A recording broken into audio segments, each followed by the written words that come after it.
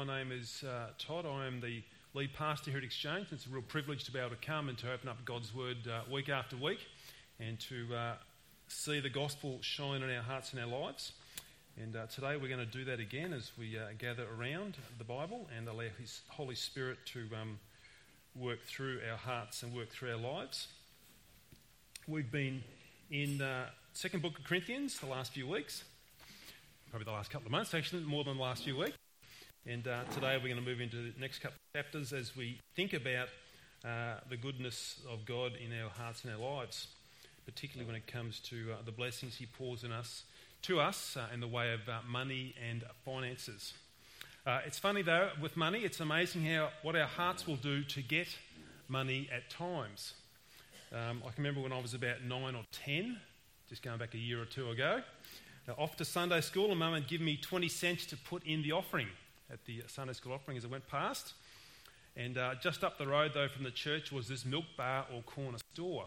So it was always a favourite pastime to sort of after church finish, race down to the milk bar or the corner store and get 10 cents worth of mixed lollies, a bag of mixed lollies. 10 cents could go a long way back then. Anyway, Mum gave me 20 cents and I thought I'll hatch this little plan. I'll put 20 cents into the offering and I'll pull 10 cents back out to give me something to go down to the shop later on to buy my mixed bag of lollies for 10 cents. Anyway, the offering plate come around and I put my 20 in. It took me 4 or 5 goes till I could find a 10 cent coin to come out. I kept pulling the wrong one out, but I wasn't embarrassed because I wanted that 10 cent coin. So it's just amazing what our hearts will do sometimes when it comes to money. I did get the 10 cents out and I did go down and did get the bag of mixed lollies as well.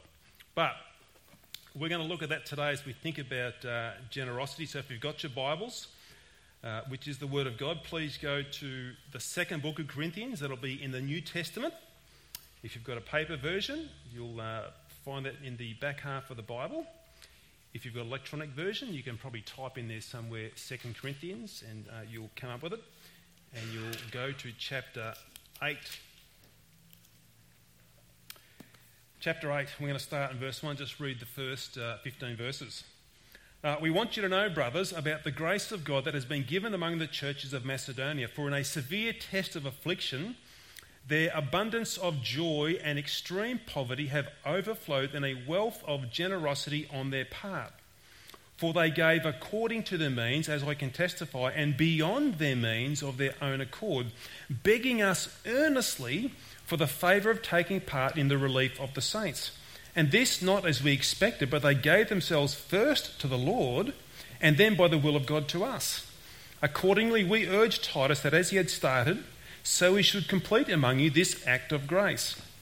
But as you excel in everything, in faith, in speech, in knowledge, in all earnestness, and in all our love for you, see that you excel in this act of grace also. I say this not as a command, but to prove by the earnestness of others that your love also is genuine. For you know the grace of our Lord Jesus Christ, that though he was rich, yet for your sake he became poor, so that you by his poverty might become rich.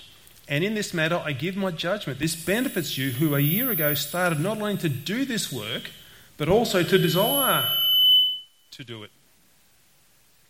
So now finish doing it as well, so that your readiness in desiring it may be matched by your completing it out of what you have.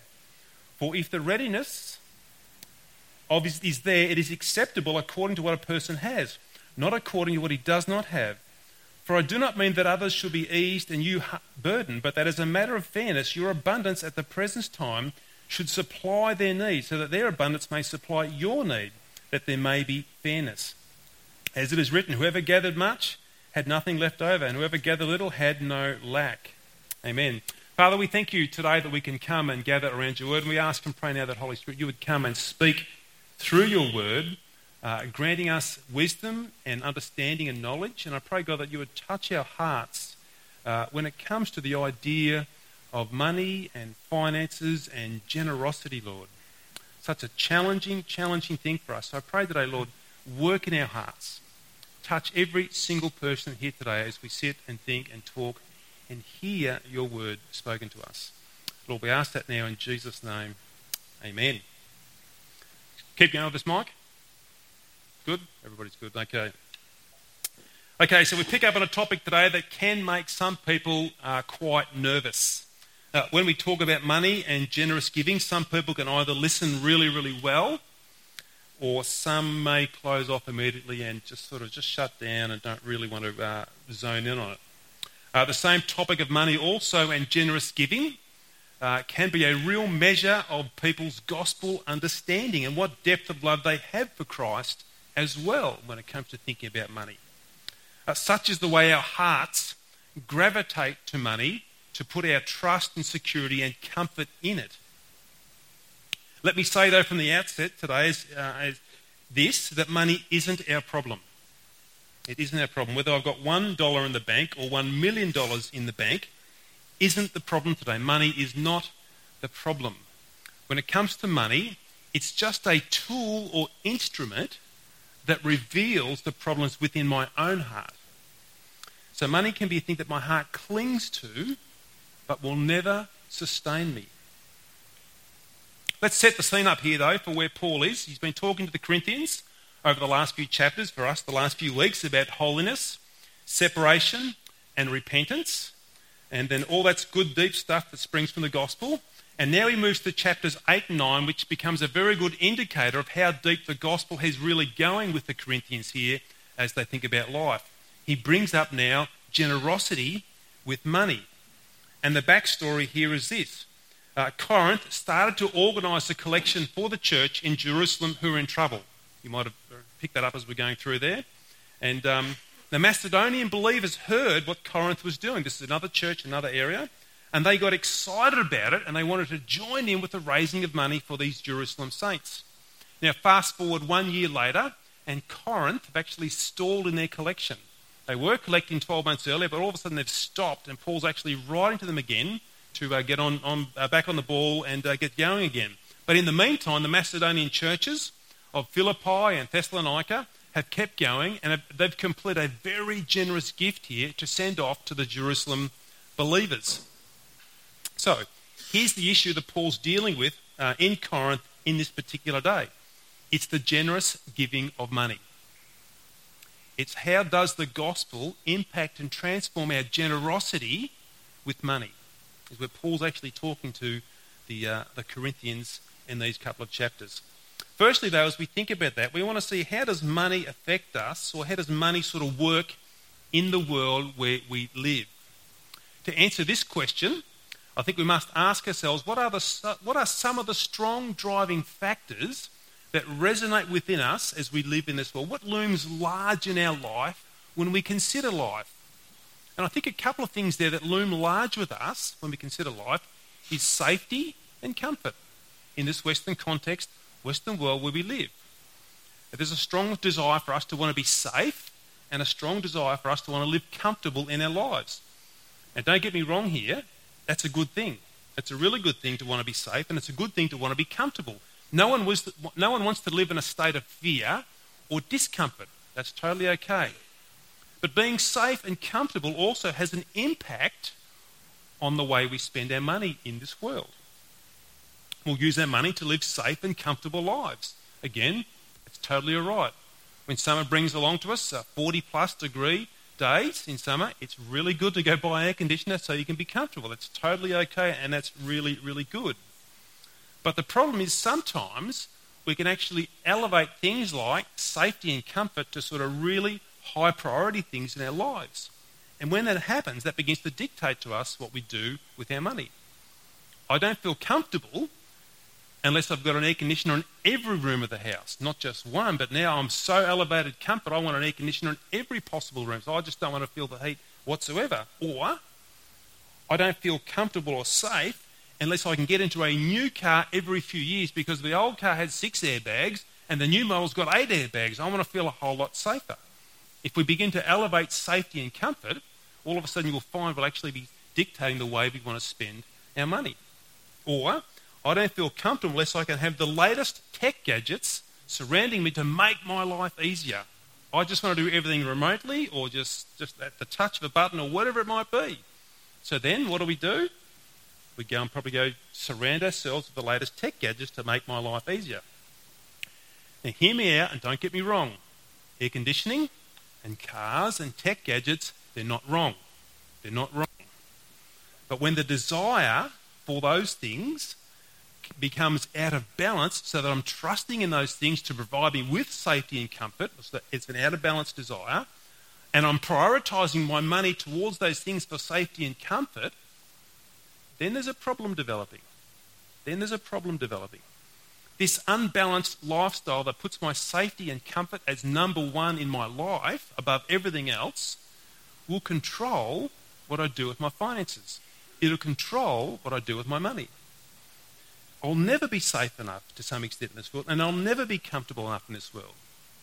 There'll always be something else that'll come along that says you need me to make you more comfortable. You need me in your life to make you more safe. This world will always keep saying that to us, and we'll always be looking for something else. Sometimes other people don't feel comfortable unless they're actually spending money to go shopping each week. Could be online, whatever, shopping, and they want the buzz of buying this new thing, and that makes them feel comfortable as well. And they're forever continuing to do that. So then we can be driven, as it were, to accumulate more and more money to spend it on ourselves to live a safe and comfortable lifestyle in this present world the way it operates.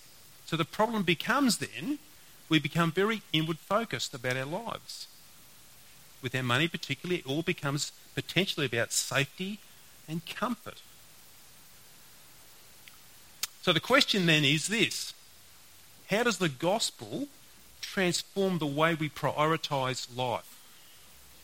How does the gospel transform the way we prioritise life? Because this, in turn, will affect the way we use our money. So Paul here in chapter 8 takes us to the Macedonians to give us a snapshot of how the gospel has transformed them and their lives and the way they view money. Let's set the context here for these guys as we think about them that Paul's giving to us. And what do we see about them in these verses? If we look in verse 2, we actually get a picture here of the context of the Macedonians. It says there in verse 2, "For in a severe test of affliction, their abundance of joy and their extreme poverty have overflowed in a wealth of generosity on their part." What do we see about these guys? It says there, these guys are in a severe test of affliction. This is the backdrop for Macedonia. Their gospel faith is under fire. They are being enormously harassed and persecuted painfully for following Jesus. It says they're a severe test of affliction. I would say those guys aren't very safe. What else do we learn about them? It says also there that they're existing in extreme poverty. Extreme poverty. They're not just doing it a little bit hard in Macedonia. This is dirt poor poverty. Extreme poverty. Possibly the slums of Calcutta type stuff. It's extreme poverty. They are in maximum, it doesn't get any worse than this. I would say for those guys, life is very uncomfortable. Very uncomfortable for those in Macedonia. Life doesn't get much more depressing or despairing or challenging than that, does it? When you're under extreme persecution, harshly tormented, and severe poverty and existing in that particular context. That's the backdrop here for the churches in Macedonia. In steps, though, the gospel of Jesus Christ. And the gospel changes everything radically. Not just a little bit, radically. In the middle of these deep trials, they hear that Corinth, step back 12 months ago, Corinth is taking up a collection of money to help out the needs of the believers who are struggling in Jerusalem. So how do the Macedonian churches respond when they hear about this? And what I see in these next few verses, as I see the response of the Macedonian churches, it's two things. It's massively encouraging for me, but it's tremendously convicting at the same time. Massively encouraging, but tremendously convicting at the same time. The Macedonians are going to organise here a collection of money to send to Jerusalem. And there's three things that I can see about these guys as they're organising this collection. The first one is this: the Macedonians are joyful in their giving. They are joyful in their giving. Look in verse 2 there, it says, an abundance of joy. An abundance of joy. The Holy Spirit has filled them with joy in the person of Jesus Christ. And as they go deeper and deeper in the gospel, their joy just keeps growing in who Christ is and what he's done for them. Now that's astounding when you think about their circumstances. What could they possibly be joyful about in extreme poverty and severe affliction? What could possibly bring them joy? They hear about Jerusalem and their response is, it's a joy that we can take part in the collection of sending some money to our brothers and sisters who are struggling in Jerusalem. It's a joy. Not through gritted teeth are they reaching into their pockets for money. They are gladly giving it to these guys. That's the first thing I see. I see joy about these Macedonians. The second thing I see is this, that they are generous. Look again in verse 2. It says that it overflowed in a wealth of generosity. Their hearts are so full of the love of Christ and his grace that they think nothing of their poverty in comparison to the people in Jerusalem. It overflows now with generosity. The Spirit has so empowered them and so filled the Macedonians that they are other people focused first. It's not about themselves. They're looking out to see how they can help other people at this time. And the thing about these Macedonians is this: they didn't think of the smallest amount they could possibly give. They were thinking, how could they max out their giving and help their brothers and sisters in Christ in Jerusalem? But it actually goes further than that. If you look in verse 3, it says, not only according to their means, but beyond their means. That's not just generous. That's sacrificially generous. It's beyond their means. It's sacrificially generous. I don't know what that does to you when you read that, but I read that and I'm seriously challenged by it. Seriously challenged. They went beyond their means to help their brothers and sisters out in Christ. Now, I don't know how that may have looked for them.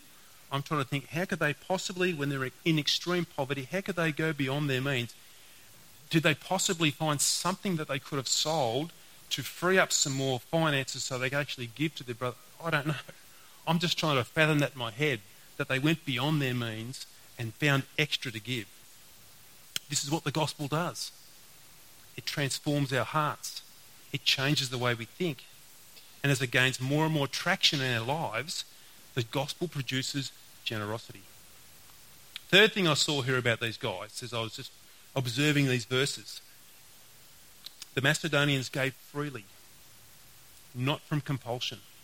Look in verses 3 and 4. For they gave according to their means, as I can testify, and beyond their means, of their own accord, begging us earnestly for the favour of taking part in the relief of the saints. They gave of their own accord, begging us earnestly for the favour of taking part. They weren't pushed into this giving by guilt or manipulation. Paul wasn't holding a gun to their head to say, please give, or else. Paul didn't go begging to them.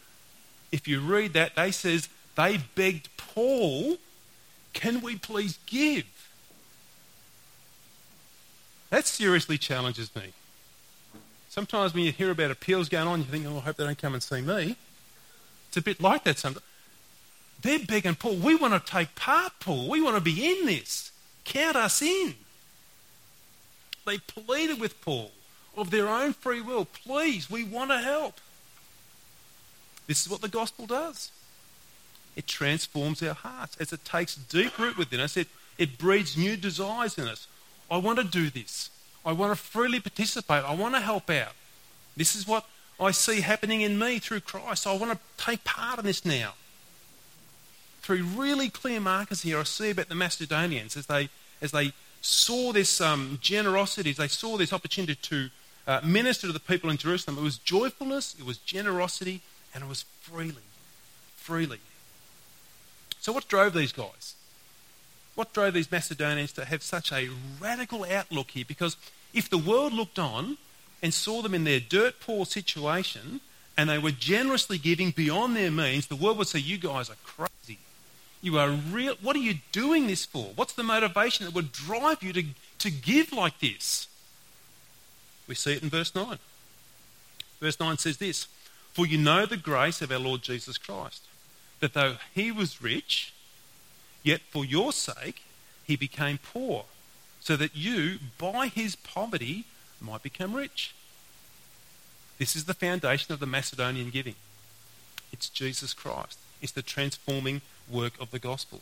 The Son of God, who has eternally existed in the glory of the Godhead, rich in glory, is the eternal Son of God. For our sake, he lay aside his eternal glory, put it down as it were, and took upon himself the humility and the poorness of a human body. Steps away from glory as it were, lays that aside, and takes upon himself the humility and the poorness of a human body.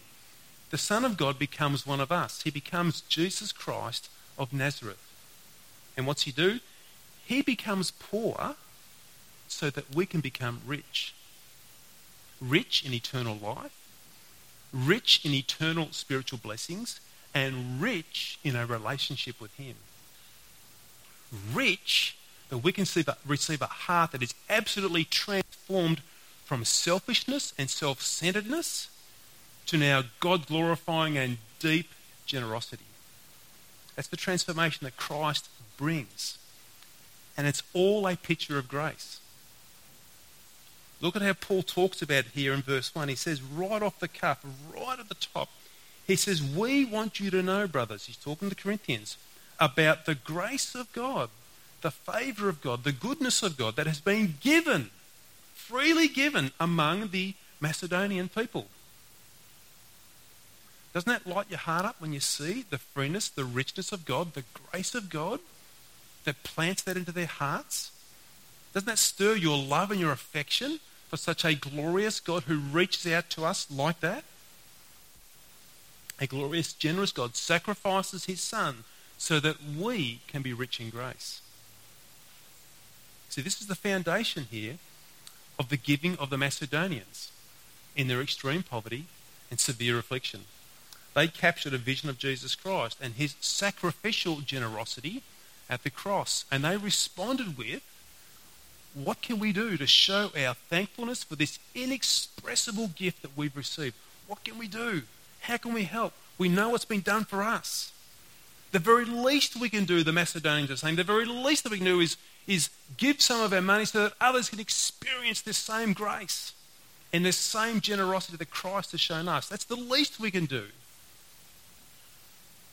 Generous giving becomes an act of worship to a generous God for all that he has done for us. It springs from that foundation.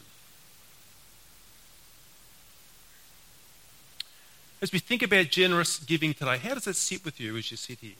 As you think about the Macedonians, as you think about Paul encouraging here the Corinthians.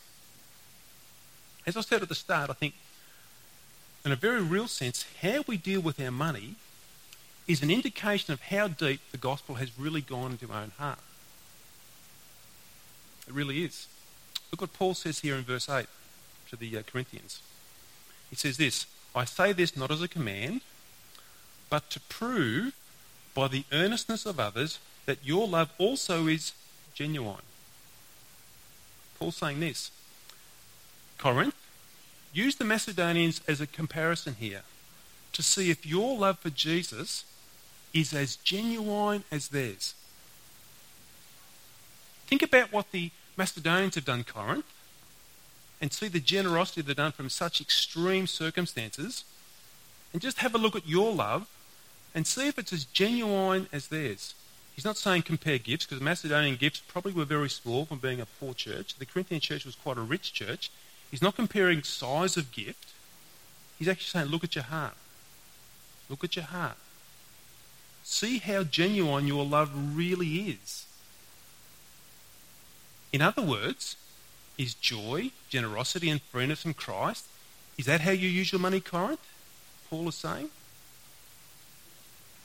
You see, if we are stingy, if we're only giving under compulsion and not real happy about giving, then quite possibly the gospel hasn't gone that deep into your heart.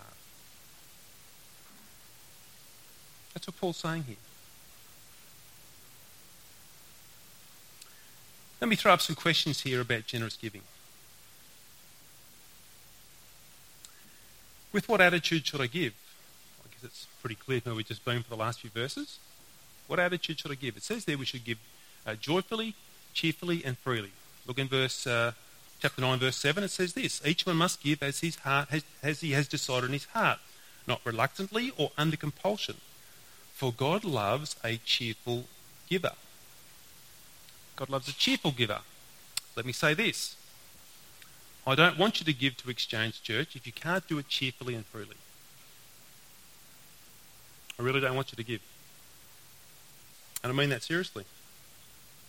Don't give. If you can't do it cheerfully, and if you can't do it freely, don't give. Don't give. Now, I don't want you to stay like that. You knew I was going to say that, didn't you? But I don't want you to stay like that, because I want you to experience the joy that it is in giving. I would say this. I'm praying that the gospel will go way deeper into your heart, way deeper into your life, to see Jesus in a whole new, generous light, so that you will cheerfully give to God, trusting in him, to experience the same joy that the Macedonians experienced as they allowed the gospel to go deeper and they saw more of Christ. Where should I give my money? It's a good question, really, isn't it? Because today there's a million good causes out there. You've only got to do a Google search for whatever cause you want, and there's a million of them out there, and many of them are Christian and great causes. So where should I give? Where do I give my money? What do I do with that? How do I bless? Okay, let me ask you this. Where is the face-to-face church family that you are connected with? Not virtual church, not online church, not podcast church. Where is the face-to-face church family that you are connected with? Who is the community that is walking the journey of the gospel with you? Where is the body of people, spiritual brothers and sisters in Christ, that is encouraging you, building you up, praying with you and supporting you and your family? Who is that? Let me give you the answer to that question of where to give your money. It's your local church. It's the local body that you are committed to and connected with. It's the body that God has placed you in. It's not virtual church. It's not online church. It's face-to-face church. It's the leadership and the body of people that are lovingly committed to Christ and to you to help you grow as a strong disciple in Christ. That's the place where you give your finances for the kingdom of Christ. Now, I'm going to throw you two scriptures here, and I want you to go home and read them, and if you've got any questions about it, come back and in contact with me, but I'll just give them to you now, which backs this up. 1 Corinthians 9, 1 to 12, and 1 Timothy 5, 17 to 18. You can write them down. 1 Corinthians 9, 1 to 12, and 1 Timothy 5, 17 and 18. That'll show you there about looking after your local church first. Does this stop you giving from anywhere else? Absolutely not. Absolutely not. There's lots of good causes you can give there. But your first giving lies with your local church, your local body, where you are committed to and connected to. And then elsewhere, if you want beyond that, you go for your life.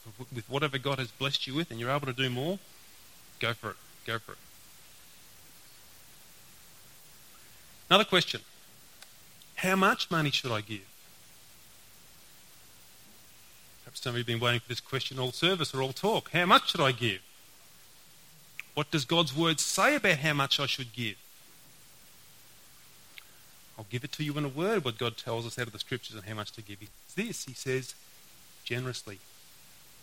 Generously. God says give generously. In case you missed it, God says give generously. This is what the Spirit is teaching us here through chapters 8 and 9. There's nowhere in the New Testament that the Holy Spirit gives us a dollar figure of how much we should give. Because that really wouldn't be applicable. What does a dollar mean back then in comparison to now? What does a dollar mean here versus maybe someone in the middle of Africa when they are really struggling for money? It doesn't give us a dollar figure, and that's totally okay. But you still might be saying, oh, Todd, can you give me a bit more help? Can you sort of give me maybe an indication or maybe a bit of a guide on what this might look like here? I'll just pretend you did ask that, okay? Here's what I do. Here's how I've lived my life. I look at my income and I say this. It's 100% come from God. Anything I have in my wallet or my bank account or wherever, it's 100% come from God. God gives me the ability to work and to generate an income. Without Him working in my life, I can do nothing. Actually, I can't even breathe without God. So anything I've received all comes from God. It's all His, but He generously shares it with me. He generously shares it with me. For myself then, I see this word called tithe in the Old Testament. I see this word there called tithe. What that means is a tenth or 10%. Now, it's not a New Testament principle here, so please hear me clearly. It's not a New Testament principle. It's an Old Testament guide, but I use it myself personally, as a baseline number for giving to the church, for giving for the work of the kingdom. It's a guide that I take for myself. So what do? I take 10% of my weekly income that God has given to me, and I generously give that back to the church for the expansion of the gospel. I've done that all my life. Whatever income I get, whatever it might be, straight away I take out 10%, and as a minimum I send it to the church as a minimum. I've done that all my life, and actually we've taught our kids to do the same thing. When they were about 5 and 6 years old, they were selling apricots on the side of the road through the summer holidays, and we taught them, you take 10% out and you go back and you give that to Jesus as an act of worship and gratitude for what He's done for you. They got their first job at Macca's. They've all got jobs at Macca's, and they take 10% out and they give that back to the church, back for the work of the gospel. We've taught our kids to do that, and that's how we've lived our lives ourselves. That's my personal reflection on how I do that. I set that money aside, and to make it really simple and a good habit and discipline, I actually direct transfer it monthly, weekly, whatever. It's really simple, but it actually provides a great habit. I know what my income is, 10% comes out, and I put that in.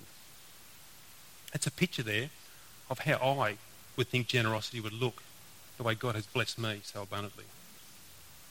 How's the money used here at Exchange? Sometimes people ask that. Every dollar we receive here at Exchange Church, it's all directed at and invested in growing disciples of Jesus Christ. Every single thing we do here at Exchange is for that purpose. To connect people to Jesus, to grow people in Christ, to make disciples for the glory of God. So when we rent a building like here, we do this to help grow disciples. When we purchase Bible study resources, we do that to help grow disciples. When we purchase kids' resources, it's designed to make disciples. When we pour cups of tea and coffee after the service and put on meals, it's all part of making disciples. You might think, how's that related? It's actually providing a place and a good atmosphere and a good place to actually connect, and coffee can help do that to help grow disciples. When we send money to missionaries, Ben and Megan, it's to help grow disciples. Every single thing we do here at Exchange is invested to make disciples of Jesus Christ. There's another part in this passage as well that talks about integrity of money, and I can tell you now, Doug's not with us, but if you have any questions about our finances whatsoever, Doug will be more than happy to take you through our books. So we want to do everything totally above board and with full integrity, because we are totally answerable to God with what we do. So if you want to see Doug about that, he will be more than happy to take you through the books and show you where our money goes here at Exchange. Now, currently at Exchange Church, we estimate that our giving is at about 5% of income. About 5% of income. We praise God for that. We really do praise God for that. And like any church, we understand that there are some people who are regularly giving 10% or more of their income for the gospel. We get that. There are some people who are regularly giving less than 10% of their income for the gospel. Thank you. And there are some people who aren't giving anything at all to the gospel, quite probably in this church as well. Possibly could have been coming for years as well. We understand that. So we're asking today that we would see the gospel go a little bit deeper into our hearts. A little bit deeper into our hearts. That we could increase our generosity just like the Macedonians. Could we increase our giving by 1%? By 1% of our income? For some, that may mean going from 6% to 7%. Others from 10% to 11%. For some, this may mean for the first time you're ever going to consider giving on a regular basis here at Exchange. If you're married today, I would suggest do this. Go home, talk to your spouse, husband or wife, talk about your giving. Talk about here what the Macedonians were doing. Talk about how the Holy Spirit's working through that. Talk about how it's really an act of our worship, and it's a place where we actually are showing people what we trust in. That we can trust in a generous God to meet our needs. And we want to partake in the giving of generously for the glory of God as an act of worship for what Christ has done that. Go home. If it's for the very first time that you're going to consider giving, spend that time talking with your husband or wife and see what you can do. Pray about it. That the Spirit will work in your heart to show you the generosity that Christ has shown us. Why do we say that? We say that because of this. We believe here at Exchange Church there's a massive mission ahead of us here in the Greater Shepparton and the Goulburn